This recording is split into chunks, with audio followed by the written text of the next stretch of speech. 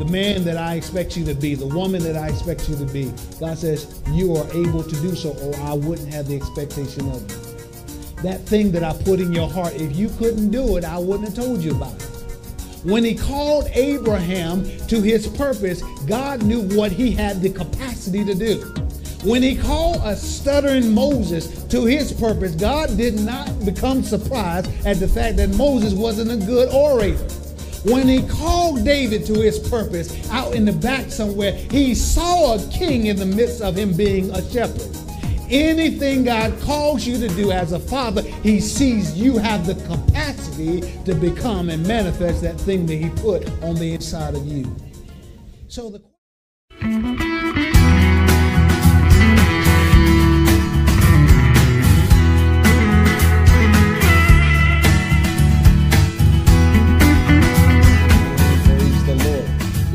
Bible, turn with me, if you will, to Hebrews chapter number 12. Hebrews chapter number 12. As I was saying, we are celebrating Father's Day, and I want to say happy Father's Day to all of the fathers that are a part of this ministry, that follow this ministry. Praise the Lord. I always want to kind of point out as well to all of my brothers that are doing the father thing, that did not grow up in a home with a father, and they're kind of learning on the job. I want to salute all of the gentlemen that have stepped up and are great fathers in the lives of their children. Amen. Additionally, we are celebrating Juneteenth. It is an African American originated celebration of the end of slavery.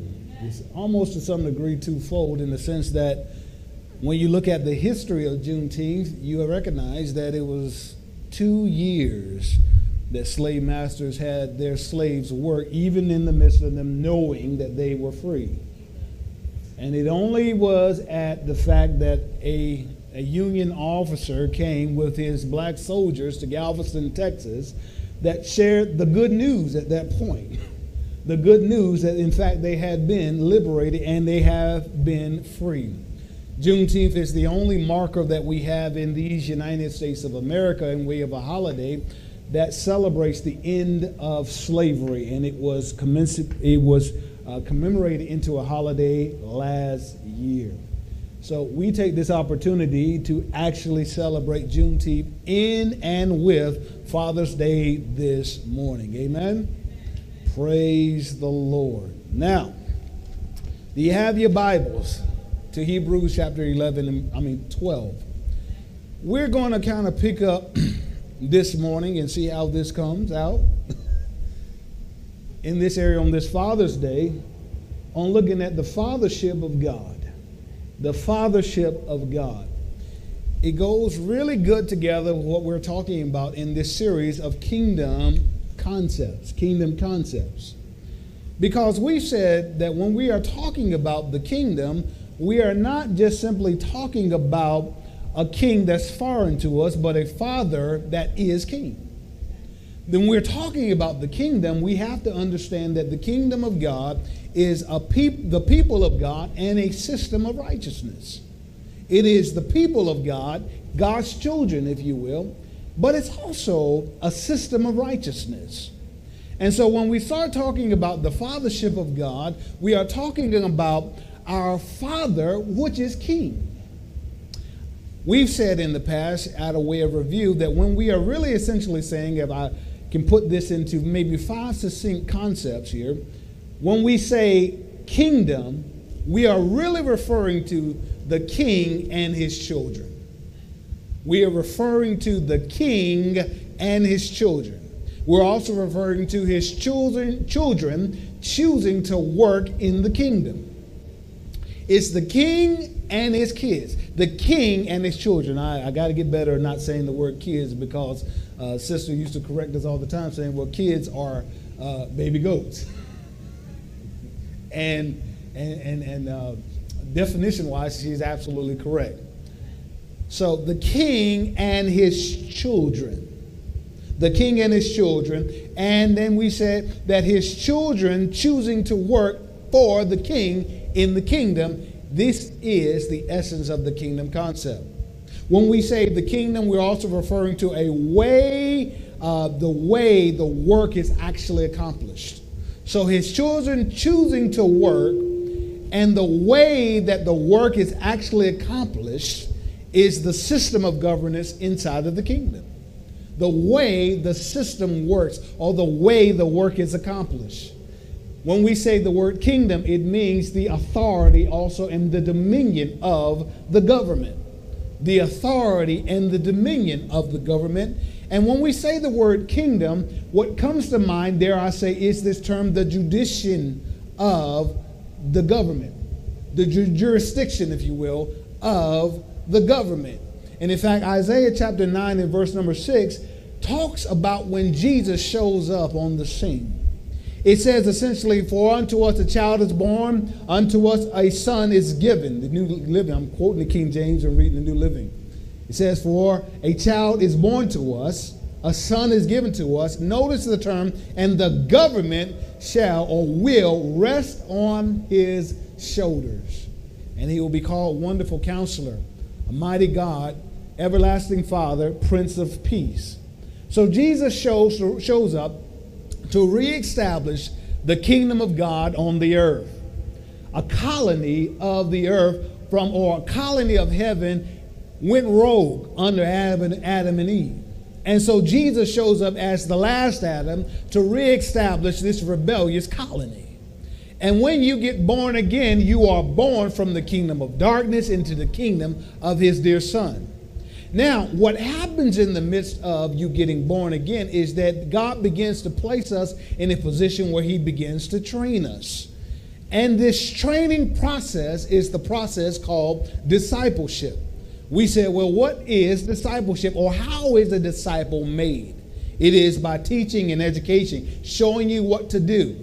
It is by instruction or instruction or command, which is calling you to compliance. It is through discipline, which the highest order of discipline in your life is self-control or self-imposed accountability. This morning, my assignment is to minister on the fathership of God, but particularly in this area of calling you to compliance, which is what we've been ministering for the last couple of sessions on this area of sanctification. And on Thursday, we'll begin looking at the heart of sanctification is the heart of the King calling you to an area of compliance. So let's look here, if we will, at Hebrews chapter number 12 and verse number 6. Hebrews chapter number 12 and verse number 6, verse out of the King James Version of the Bible. And it says, for whom the Lord loveth, he chasteneth, and scourges every son whom he receiveth. Verse 7 says, if ye endure chastening, God dealt with you as with sons. For what son is he whom the Father chasteneth not? Verse number 8 says, but if ye be without chastisement or chastisement, whereof all are partakers, then are ye bastards and not sons. Seems a little harsh, doesn't it? Let's look at the New Living Translation and let's see how that reads. It says, for the Lord disciplines those he loves. He disciplines those he loves. He punishes each one he accepts, notice the term, as his child. Verse 7 out of the New Living Translation says, as you endure the divine discipline, remember that God is treating you as his own children. Whoever heard of a child who is never disciplined by its father? Verse number 8, if God doesn't discipline you as he does all his children, it means you are not, or you are illegitimate and are not really his children at all. God, by disciplining us, shows his fathership.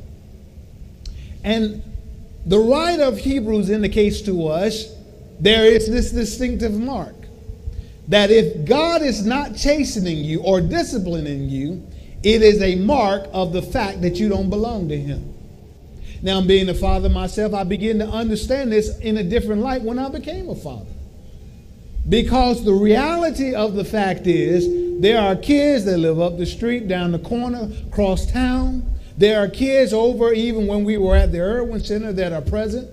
But one of the things that I discovered is that I cannot discipline those kids because they don't belong to me. But I can discipline the two that are connected to me that are in my house. I tell them what they are supposed to do. We punish them when they don't act a certain kind of way. Why? Because I'm displaying that we are connected because I'm their father and they are, in fact, my children. I might see kids up the street that are acting or behaving in a way that's not in accordance with maybe the way they should be acting, but I can't or I don't have the right to speak into their life without authorization because they're not connected to me as my children. And so many people consider God God, but they don't look at him or have a relationship with him where he becomes Father. God, when you get born again, when he chastens or he disciplines you, he does so because he's displaying through the discipline that you are, in fact, one of his children. And that's why you can't get away with everything. That's why he calls you to a level of, in fact, sanctification. Now look over here, if you will, to Proverbs chapter 13. Proverbs chapter number 13. We're going to make it. Praise the Lord. Hallelujah. Proverbs chapter number 13. Out of the King James Version of the Bible. Notice this, though. He says, he that spares the rod hates his son, but he that loveth him chasteneth him bedtime. Now notice the New Living Translation, how it translates that. It says, those who spare the rod of discipline hate their children. Now that's another commentary that we can have at another time concerning whether or not spanking is appropriate or not. But he says, those who spare the rod hate their children. But he says, those who love their children care enough to discipline. You know, I mean, for so many people growing up, they grew up maybe without their father in the home. And the father wasn't there to discipline their children. And as you begin to grow, maybe your father showed up on the weekends as, the weekend dad and showed up with all of the fun things or all of those activities. It's an amazing thing that the older you get, the more you reflect on those things, you begin to question whether or not they really loved you because it wasn't the fun stuff that you missed, but it was the discipline. Whether or not they were concerned enough about the way I was behaving to correct me. God says, I love you and I'm treating you as my children by the display of my discipline or my correction of you. The fact that, when you do things out of order, that on the inside of you, the Holy Spirit is like, no, you got to go make that right. He's treating you as a father that's calling his kids to compliance. Now let's go ahead and put this together in regards to understanding that our Heavenly Father is, in fact, is our Heavenly Father. Romans chapter 8 and verse 15 out of the New International Version of the Bible says, the Spirit you receive does not make you slaves so that you live in fear again. He says, rather the Spirit you received brought about your adoption to sonship. And by him we cried, notice the term, Abba, Father. Galatians chapter 4 and verse 6 says, because you are his sons, God sent his Spirit of his Son into our hearts in the Spirit who calls out Abba Father. And of course John chapter 1 verse 12 says, yet to all who did receive him, to those who believe in his name, he gave the right to become children of God. Verse 13 says, children born out of natural descent or of the natural descent, nor of human decision or a husband's will, but born of God. Why do I reference these three scriptures? Because you got to understand the day you got born again, you became a child of God. And we got to make the marker here, the day you got born again, you became a child of God. Because everybody goes around saying, well, we're all children of God. No, we are not. There are some that have been born again that God says, I put my name on you and you can call me Abba Father because of who you receive. You receive my Son, you receive the Holy Spirit, you are now my child. We are all born in the Imago Dei, which is in the image of God, but the choice to become a son of God is in fact that, a choice that you have to receive to be born again. And so one of the reasons why you see folks that go to church act any old kind of way, do any old kind of thing, is because maybe perhaps they have not really been born again. Maybe the reason why they don't sense that God is calling them to an area of compliance or sanctification is because they ain't got justification in his proper seat yet. God is a good Father. And displayed in his goodness is the fact that God does, in fact, discipline his children. Displayed in his love is the fact that God will hold things back from you until you are ready to receive it. Part of the way he trains us sometimes is this area where he says, yeah, I know you want that, but you're going to have to go through this process. You say, but Daddy, I don't want to go through this process. He says, I understand that. But because I love you, I'm saying this process is a requirement for you to receive that. This is the art of a good father. Not even giving you the things that you want before you are prepared to receive them. Now look here at Ephesians chapter number 6. Ephesians chapter number 6. I want to look at two passages of scripture, and we're going to kind of take off in an area I believe my assignment is this morning. Ephesians chapter 6 and verse number 4, out of the King James Version of the Bible. Scripture says, and ye fathers, he's speaking, the Apostle Paul is speaking to natural fathers. Notice he says, and ye fathers, provoke not your children to wrath, but bring them up in the nurture and admonition of the Lord. Now look over here at Colossians chapter 3 and verse 21. It says, fathers, notice the term, same similar term, provoke not your children to anger, lest they be, notice the term, discouraged. Provoke not your children to anger. Now, out of the mouth of two witnesses, let every word be established. This is part of the reason why I'm showing you these scriptures. He's saying to dads specifically, fathers specifically, don't provoke your children to wrath. Don't provoke your children to anger. He says in one passage in Ephesians, raise them up in the nurture and admonition of the Lord. In the other, he says, let they be discouraged if you indeed, in fact, provoke them. Now, what in the world are you referring to? Now, because just a minute ago, Reverend, you were talking about the discipline of the Lord. Now you're talking about don't provoke your children. And if you read these things out of context or dismantle them to the degree they need to be, then you can think that they're contradictory. The word provoke, now watch this, means to anger alongside. It means to enrage. It means to provoke to wrath. It means to exacerbate. Exacerbate. Well, what does the word exacerbate mean? It means to cause irritation or annoyance. It means to excite to anger. It means to make grievous.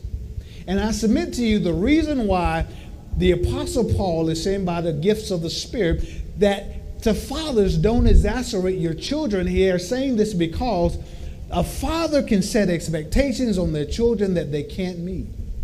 He's saying to fathers, I want you to have expectations of your children, but make sure they're within reason of what they can accomplish. That's the reason why he says, lest they be discouraged. Because if a father has an expectation of you and you can never reach it, that's exactly what happens. You will become discouraged. And my assignment this morning is to tell you, if God is telling by the way of the Apostle Paul to natural fathers, do not exacerbate your children or place them in a position that they can't meet your expectations, how much so he as a good father wouldn't do the same to us. The word expectations means a belief that something will happen or be the cause or the case in the future. So if God is telling you, because I take this personally as a father, know your kids, but don't have expectations of them that's beyond their capacity to meet. Then show me where you're like that. 1 John chapter 5. 1 John chapter 5. Watch this. 1 John chapter 5. Let's look at verse number 3. He says, for this is love. For this is, the love of God, that we keep his commandments. And watch the term, his commandments are not grievous. To exacerbate means to make more grievous. He says, his commandments are not grievous. What does the word grievous mean? It comes from a Greek word that means burdensome, heavy, and weighty. Notice he says, his commandments are not grievous, and then he follows up and he says, for whatsoever is born of God overcometh the world.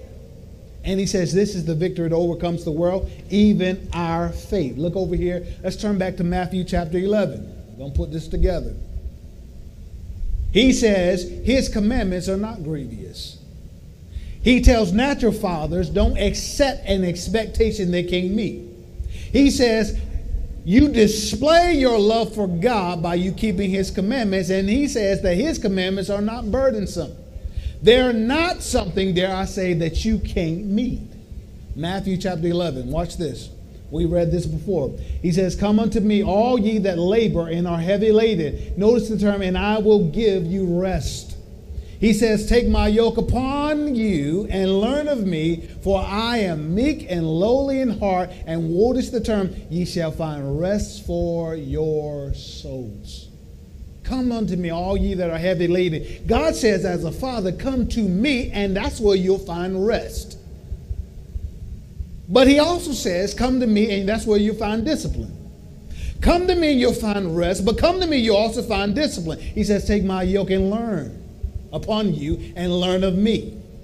Take my yoke upon you and learn of me, for I am meek and lowly in heart, and ye shall find rest for your soul. He says, when you come into the kingdom and I'm dealing with you as a father, first and foremost, I'm dealing with you as someone that loves you. And the more you begin to understand God's heart for you, the more you begin to understand his discipline for you. It's for your good. Because he's now displaying what he said over in Proverbs, that the discipline that he's expressing in your life is an expression of love. The fact that God, yes, he does have expectations of you. Yes, he does have expectations. He does expect you to manifest that thing that he put in your heart. He does look at you and say, yeah, I'm looking for you to do this thing in life. And he says, though, distinctly, the thing that he's calling you to keep his commandments, to operate in his will, he says these areas are not grievous, they're not heavy, they're not weighty. In fact, he says, take my yoke upon you and learn of me. So he's indicating that they, in fact, fit on you like a glove.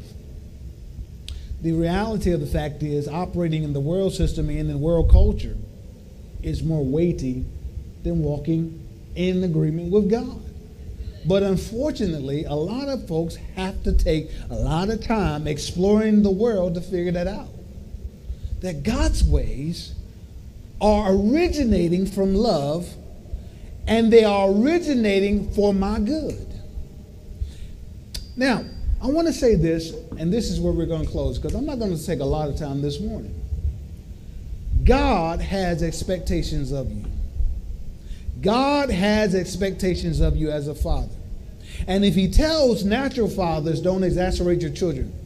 I know I'm probably messing that word up like crazy this morning, but y'all pray for me. If he's saying, don't have levels of expectation that they can't meet, God says, I wouldn't do that to you. So the expectations that I have for you, you are able to meet those expectations. The man that I expect you to be, the woman that I expect you to be, God says, you are able to do so, or I wouldn't have the expectation of you. That thing that I put in your heart, if you couldn't do it, I wouldn't have told you about it. When he called Abraham to his purpose, God knew what he had the capacity to do. When he called a stuttering Moses to his purpose, God did not become surprised at the fact that Moses wasn't a good orator. When he called David to his purpose out in the back somewhere, he saw a king in the midst of him being a shepherd. Anything God calls you to do as a father, he sees you have the capacity to become and manifest that thing that he put on the inside of you. So the question is, what does it mean when God has expectations? What does that mean? Or my Father has expectations of me. It means that God expects me, as we just read, to keep his commandments. He says his commandments are not grievous, they're not burdensome, they're not heavy, they're not weighty. So you must have the ability to do what he said. Because he, in fact, tells us in the New Testament that he'll put his laws on the inside of you. Well, how does he do that? Through the Holy Spirit, giving you the checks in life of what to do and what not to do. The reason why we spend so much time talking about sanctification is because the Holy Spirit is working on the inside of you to separate you from the old way of living to receive the new way of living as a good father would. Because he sees something in you. When God has expectation, it means that God expects, dare I say, me to grow. There's a problem when you've been, say, 30 and 40 years, and 5 years, 6 years, and you are the same spiritual infant that you were when you got born again those 30 years ago. You don't know no more word. There is a problem. There is a deformed issue that we got going on here. And there is no deformities in the kingdom of God. God's children are exactly the same. That's why he says, I've dealt to every man the measure of faith. So everybody comes into the kingdom having the same capacity. God doesn't say, well, he gets to grow up this way, he gets to grow up that way. No, God says everybody came in the same way, having the same ability to develop in their faith. The question is not whether or not you are growing. The question is, are you in the environment for your growth? Because you do have to obey the king and his commands where he says, go to that church. Go over here. I want you to be mentored by that person. He has expectations for you to grow. I know when you start walking around, what, six months to a year, roughly, give or take. And one of the things they say is that, you know, when the child is not walking, they want you to go get him checked out because something ain't right. You know, it's something about when you not walk by faith at year 2, year 3, and he says that the just shall live by faith, there's something wrong. Why? It should be that I'm being stretched. It should be that God says, okay, you did that. Good, I'm clap for you. But I know you got more. You did that? Yes, you did. And the daddy, and he'll say, I applaud for you. Now, let's take a look over here. Stretching me further. Because God, as a father, expects his children to grow. 1 Peter chapter 2, verse 2 says, like newborn babes, you must crave pure spiritual milk so that you may grow into a full experience of salvation. Cry out for this nourishment. You know, the longer you walk with God, the more that you should grow in love with his word. The more you begin to walk with God, the more the desire for God's word begins to grow on the inside of you. And if it's not, we got to question, there's something wrong, because there's a deformity in you that we got to check out.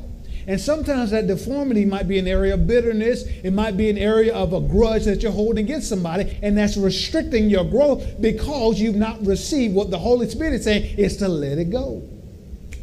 God's expectations. Number 3, watch this. God expects, I want you to get this. He expects me to win. God expects me to win. Notice what he said over in 1 John. He says, for whatsoever is born of God overcomes the world. And this is the victory that overcomes the world. He says, even our faith. God has never assigned anyone anything that he didn't expect you to win at. I don't care what it is. If he assigned it to you, he sees victory when he assigned it to you. The question is not whether or not God expects you to win. The question is, will you stay in faith to win? This is the victory that overcomes the world, even our faith. I'm born of God. I'm supposed to win. I'm not supposed to lose in life because my daddy is king, and it's a set that I am supposed to win. God's expectation as a father, watch this. God expects me, notice the term, to trust him. He expects me to trust him.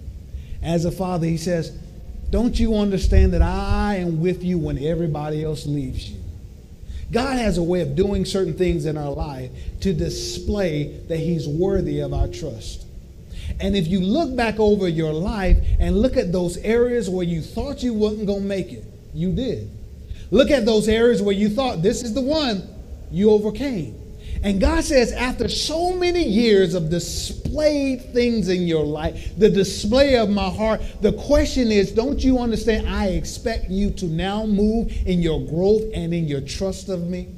So the next thing that I show you as a father, I'm not going to lead you to something that you can't win at. I'm not going to lead you to something that you can't overcome. Trust my direction because you trust my heart.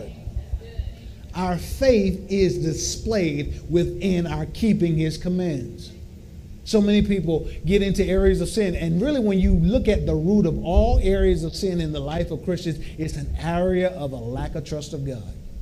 God, I don't trust you in that area, so I got to do something for me. God, you're taking too long, so I got to make a move for me. God expects you to trust him.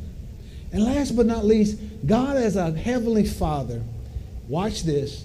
It's a little bit of a different one, but he expects you to walk in peace. He expects you to walk in peace. He expects you to stay at rest. You know, I came in this morning, I was listening to a song by Fred Hammond, Child of the King. You know how many people are frustrated with financial issues in areas. And God says, don't you understand that you are my child, which means that you are a child of the King? Don't you understand? You might have grown up as a black man, black woman, but it doesn't matter what society says. God says, I am your father, and I have the ability to put you over even when society wants to put you under. So then for the believer that really believes that, I, as 1 Peter 5:7 says, should cast my cares on God because he cares for me, and I should always be in a perpetual state of rest because I trust Daddy God.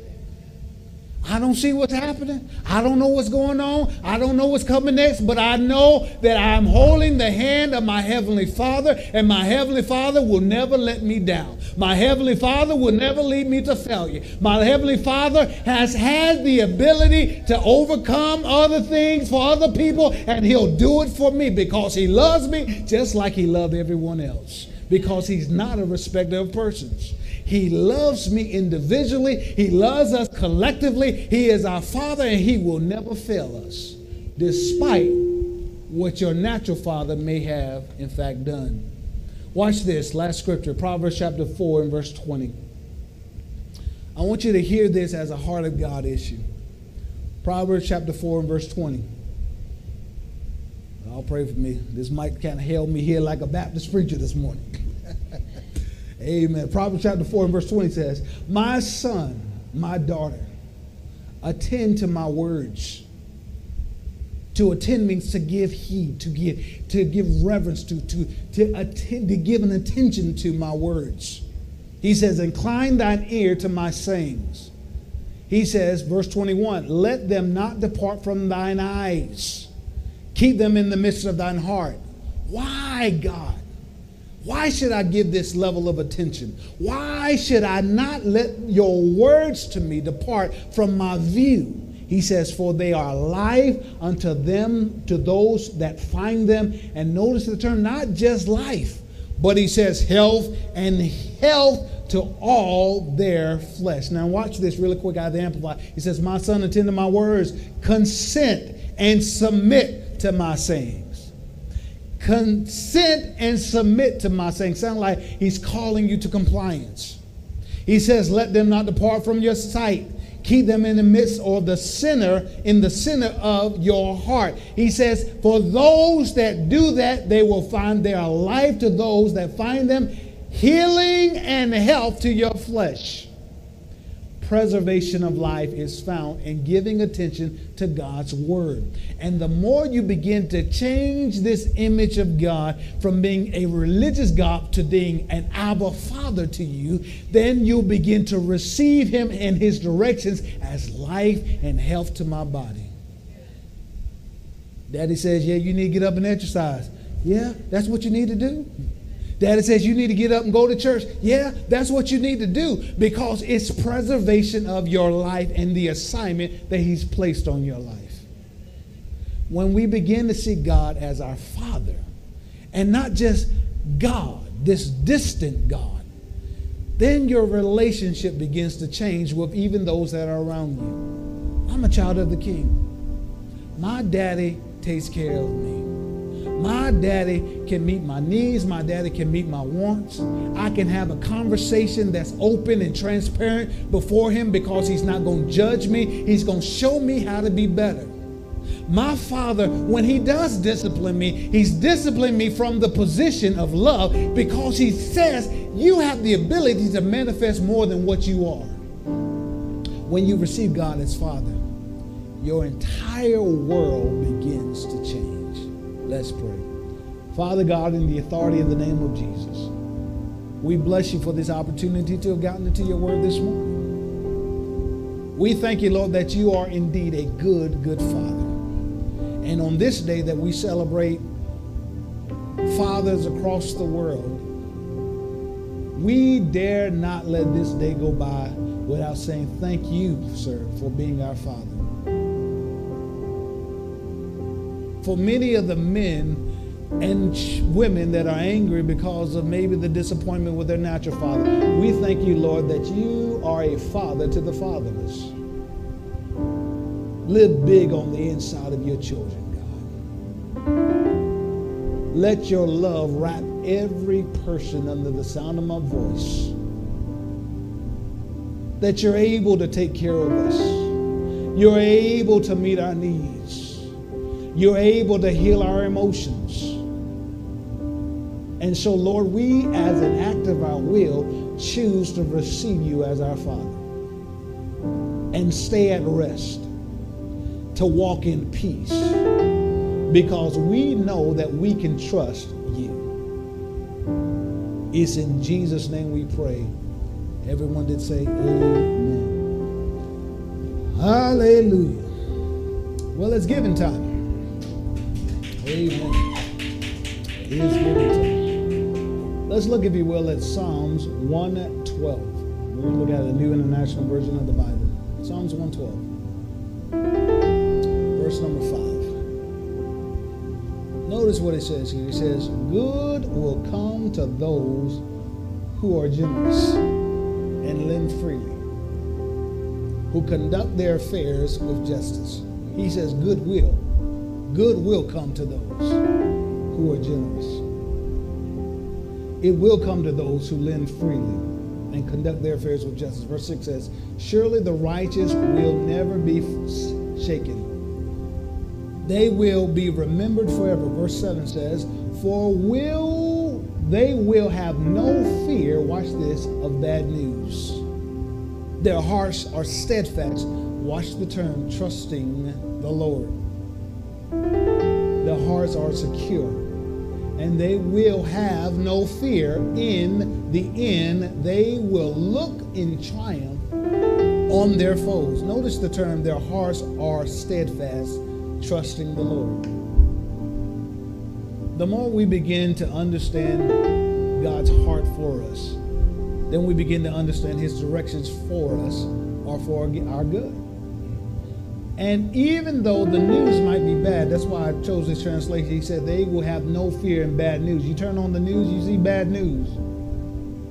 You go to the gas pump, dear God, sometimes you see bad news. You go into the grocery store and you say, Lord, didn't we just pay? We paid $10 for this. Now it's like 12 to 15. Bad news. But he says their hearts are steadfast, not because of their ability, but trusting in the Lord. Their hearts are secure and they will not fear. In the end, they will look in triumph over their foes. Maybe the foe in your life might be a financial issue. God expects you to win. Well, part of you winning is you sowing in the area where he tells you to sow. We live by our seed. A farmer that doesn't sow seed in the ground can't expect a harvest. Can't say, oh, ground, why is it I have no corn? The ground would look back up if it could talk and say, because you didn't put no seed in it. We live by our giving as believers. So when the Spirit of God directs us to give, that's a part of Him saying, I want you to trust me more than you trust the money. Trust my heart for you to be able to increase you more than the money that you see coming in from that company or that industry where you work. He says, I'm the one that gives you the power to get wealth. And when I direct your seed to be sown in certain areas, he says that operating in where I tell you to sow and doing what I said to do is you displaying trust in me. 3 ways you can give to the training center. One way is by way of our website, www.thetrainingcenter-church.org. Second way is by way of our Cash App, $1TTC. Last and definitely not least is by way of our P.O. Box number. The Training Center, P.O. Box 2358, Gastonia, North Carolina, 28053. And of course, you can